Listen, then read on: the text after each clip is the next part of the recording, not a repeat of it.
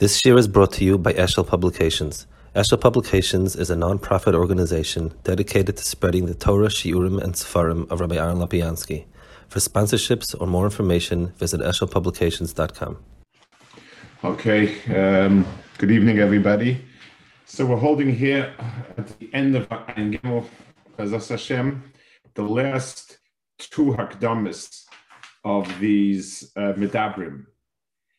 He omram, hakdama chadasrei. He omram shemitzius mashein tachaslo sheker kol inyan. He's going through the postulates, and the last two postulates that are important for them, 11 and 12. Hakdama chadasrei he omram shemitzius mashein tachaslo sheker kol inyan. That you cannot describe anything as infinite. Now, ubiyozeh. Now, just I guess a minute aside, the question of the world being pieces or being stuff is a big difference in this. Lamashal, when we talk about fixed pieces like atoms, so there's a finite amount of them, because they're discrete units. If we ask how much stuff is there, the stuff really, there's no way to say it's finite. It just stretches. This is all with the same mahal, but he'll explain more. We've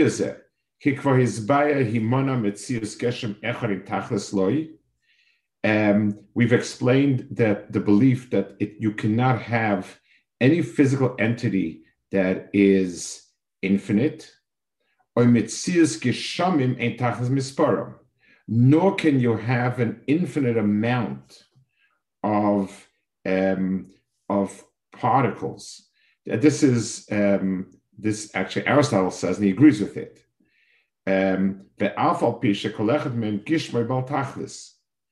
Now, you cannot have something that is infinitely big, nor something that is finite, but there is an infinite amount of it. Ubitnai, when is it that you can have it? That you cannot have an infinite amount in time. That is part of what Aristotle believed, and so on. In other words, you can have things, you can have an infinite amount of particles when each one is different place in time. Let's give a simple example. A tree has pits, and those pits, seeds, they grow into fruit, which grow into tree, which grow into this. You can have an infinite amount of that, but not together in time. You cannot have an infinite amount of causes. You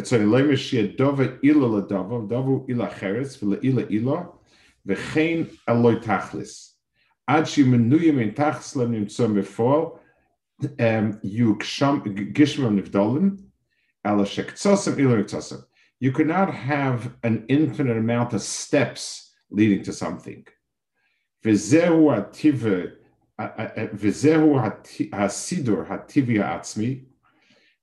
is the natural progression of things, that things have a starting point, a development, and an end.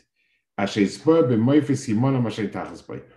this is under the rubric of there not being of impossibility of having an infinite amount of stuff. Omnam mitzias mashein tachesloi bekoyach b'mikra. The question if you can have an infinite amount of potential in something, or an infinite amount of mikrim, characteristics of something. So he says part of it has been Aristotle has determined it's possible. In other words, you can have an infinite amount of potential in something. I could say that this infinite amount of ways to use something, etc. That has been proven.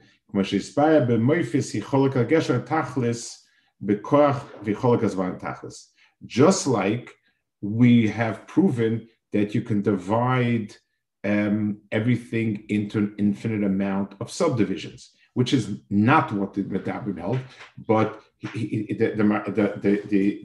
Rambam is putting down the point of philosophers that you can divide something in infinite amount of pieces. You can divide time into infinite amount of pieces. You can have an infinite amount of pieces so long as they're not together in one time. Now, so he said, so this is something that has been quote unquote proven to be true. Again, this is the proof that they brought. And some of it still leaves a makom to think about it.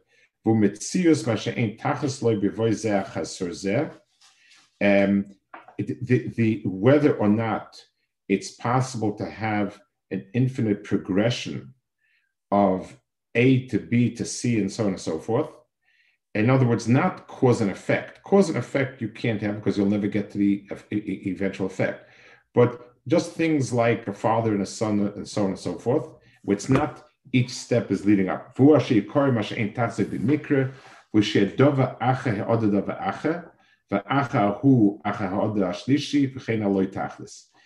have an infinite amount of material as if you're not limited in the amount of time?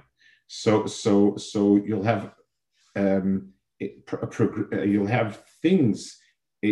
So A occupies the space, and B and C and D and so on and so forth. And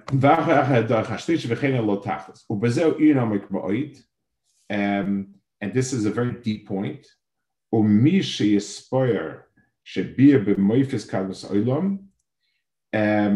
Those people who believe, as the philosophers did, that the world is infinitely, in other words, it never was created, it has lasted forever.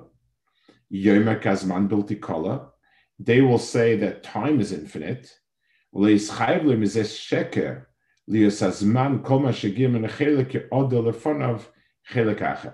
So there's no problem with saying an infinite amount of time, because every moment it replaces a moment that's no longer there. So time works in a way where you don't have all of the time at once, an infinite amount of time.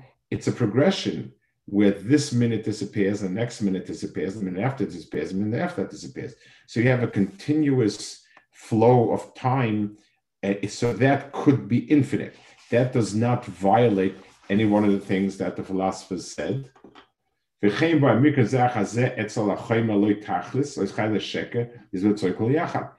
also have different mikrim that this changes from green to red to gray like the leaves do, and that also is not a problem.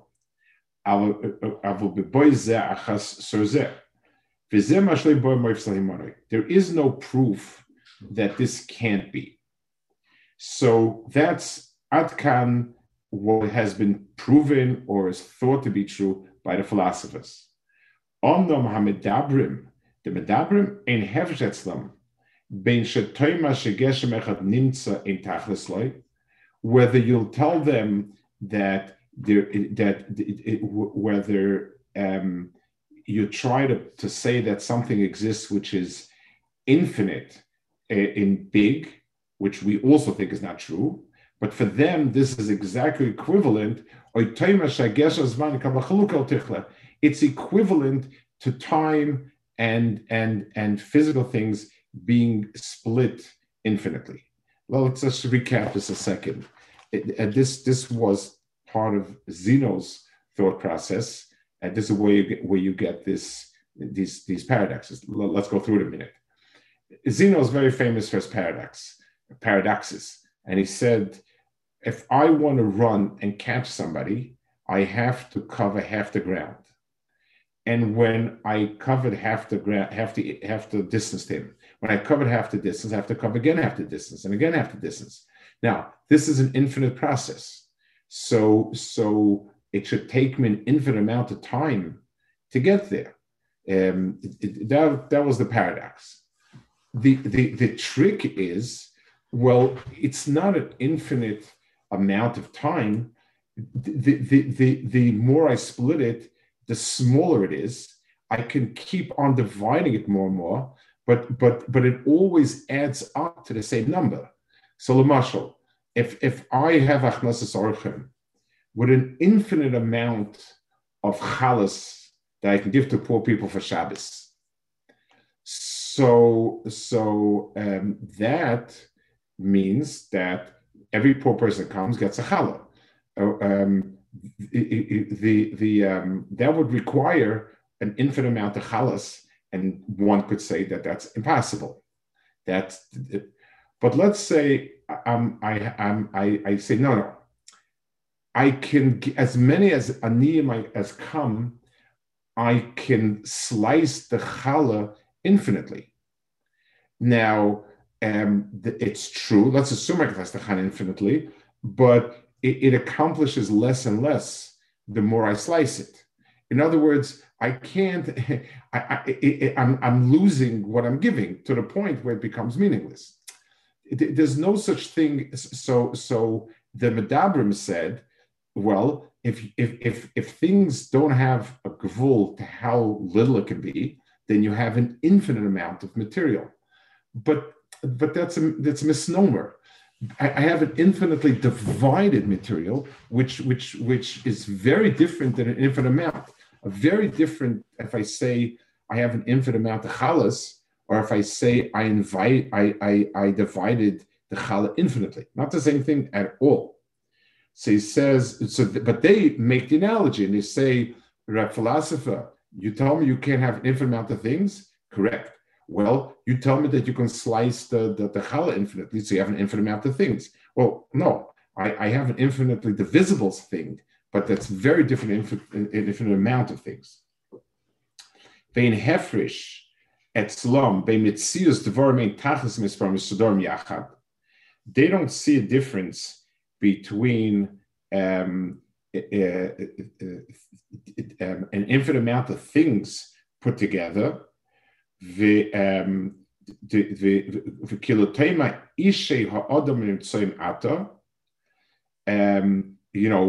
of people living now, which is always a finite number.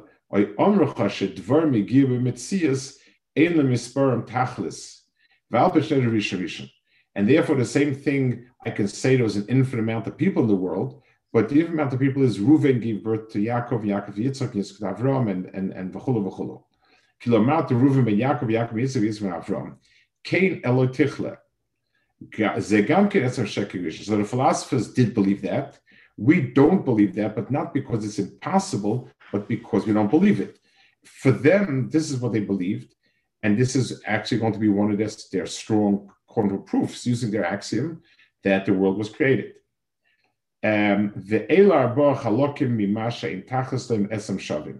So all of these types of infinite by them is the same. This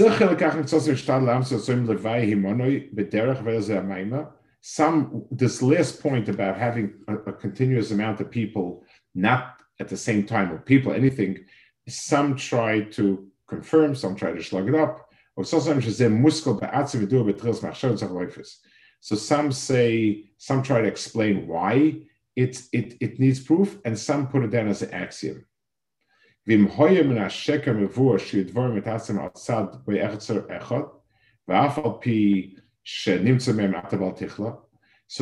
if that is true, he says, then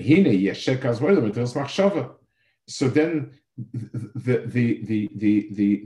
the untruth of the world being infinite and created by itself is the axiom. It doesn't need any more proofs. In other words, to prove that the world was created, if you have an axiom that there's no such thing as an infinite chain, even in time, then it's the same as saying that the world had to be created. But you don't need any other proofs. But I don't want to go over on this point. Finally, the last one, Hayud Beis. Amram, they say shachushim lo yitnu ha'emes tamid. The senses don't convey always the truth. V'zeh kamedabrim choshtu hasogas hachushim shtei panim. They said that the reason why our senses are misleading is for one or two reasons. Im ledakus hageshem hamusag.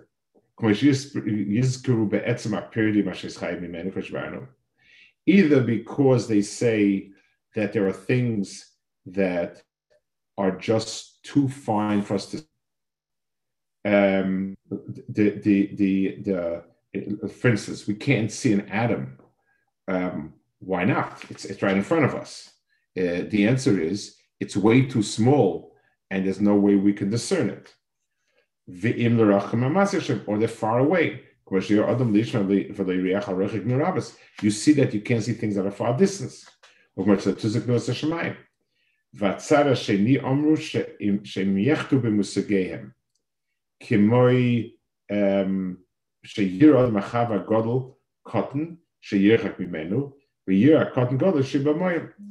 he says there's another. So the first points that he said are that my eyes are not strong enough, good enough to see the fine points of the paper, or things are too far and I can't pick it up. So that's a limitation in a sense.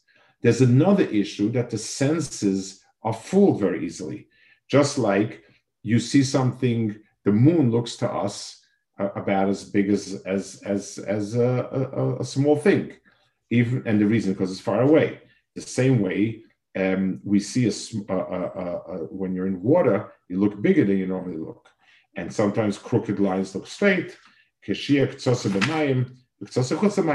distorts the what you see. Somebody who's got a problem with too much green mara sees everything green.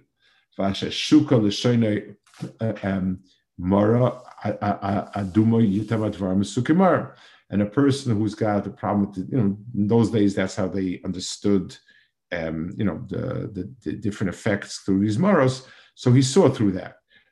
Today, just like a person who has COVID is not tasting something. The Yimned Van Rab Mizakat. So he said, so you can't trust your senses, and therefore relying too much on saying what you see, what you feel, what you hear, and so on is really not. So the only thing is seichel. Anything that you come up with seichel does work. They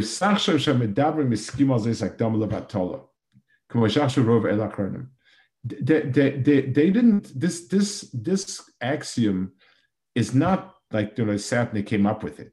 It's the other way around. They needed. They need this axiom because they're going to have a problem with some of the things. In other words, it's not they sat down and they thought up these sort of axioms, and then they said, let's see what we can prove with it. It's the other way around.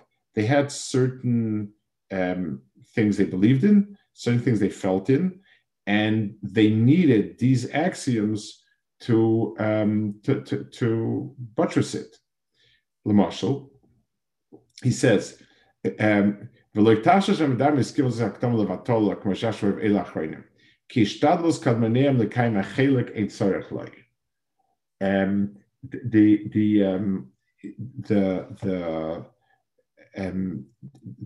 they didn't need. In other words, they thought that the atoms, that the whole atomic theory was unnecessary. It's not true. He says, everything that I brought down, they must have as an underpinning for their points. But you'll see as I go on that if we'll be missing any one of their hakdamas, we're going to be missing what they're trying to prove. He says, this last one is possibly the most important one. The problem is that many things they said we see very differently. So, and therefore the only way you can get around is by saying, don't trust your eyes. What is one of the things he differently? And he mentioned this before.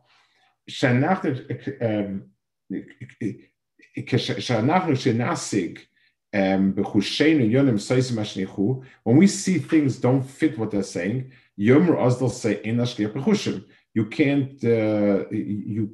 can't rely on your senses. Once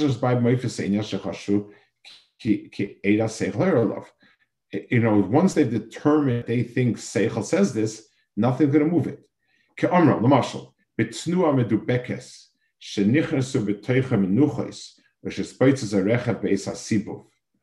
So, the things we saw before about how they said when you have a long thing, like you have a car that's moving, so the car is not moving, every little piece of the car moves, stops, waits for the next piece to catch up, and so on.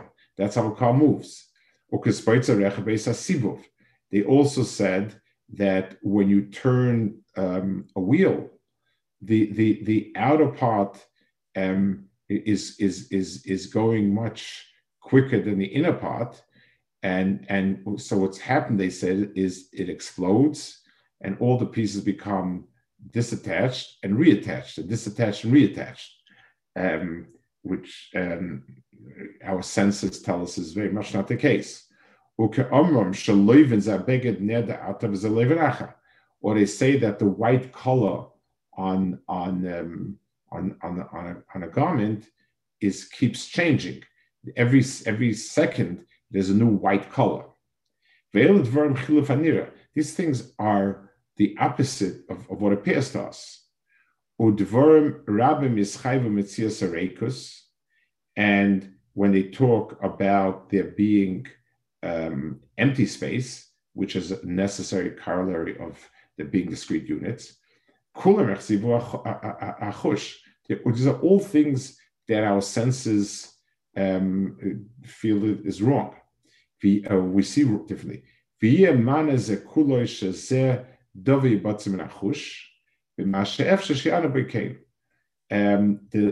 say that there are things, or many things, that our senses don't pick up, and therefore we have to trust our judgment rather than our senses. So he says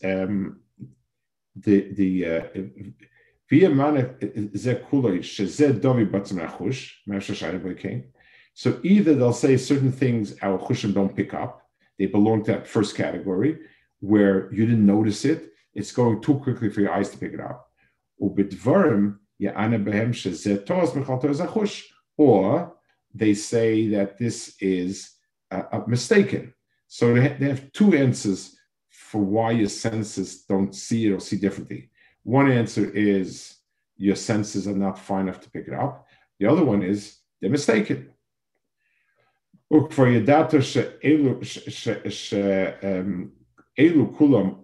of these deus kadmonius, so the sophists all believed what they believe, and that was which is Galena specific activities, so he said these are things already that the sophists would decry what senses saw and say we can't trust it, and so on.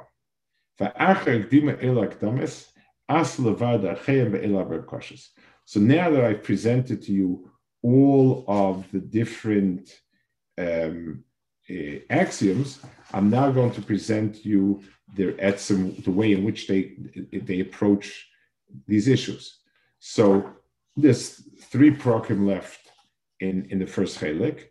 One parak, he explains how they understand, how they prove Brias Olam. And again, he brings many proofs, he extracts many proofs from this Sfarim. Then he proves that there's Yichud, there's a Metzias HaBorei, the way we understand him as one God. And then the proof that he's not physical. Those are the next three prakim. So they had many proofs, all of them built on different on these factions one way or another. Some use some of them, some use the other one, and so on. I want to add one more point. We also,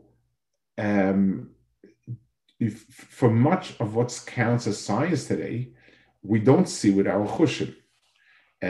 Certainly when you get to something like quantum mechanics, your chushim can't pick up any of it. And the answer is very simple. You can't see an electron, but you can see the effect it has on something else, which your eye can pick up. In other words, our most elementary knowledge does come from our senses. So let's take an example. When he says you walk into water, your body looks distorted.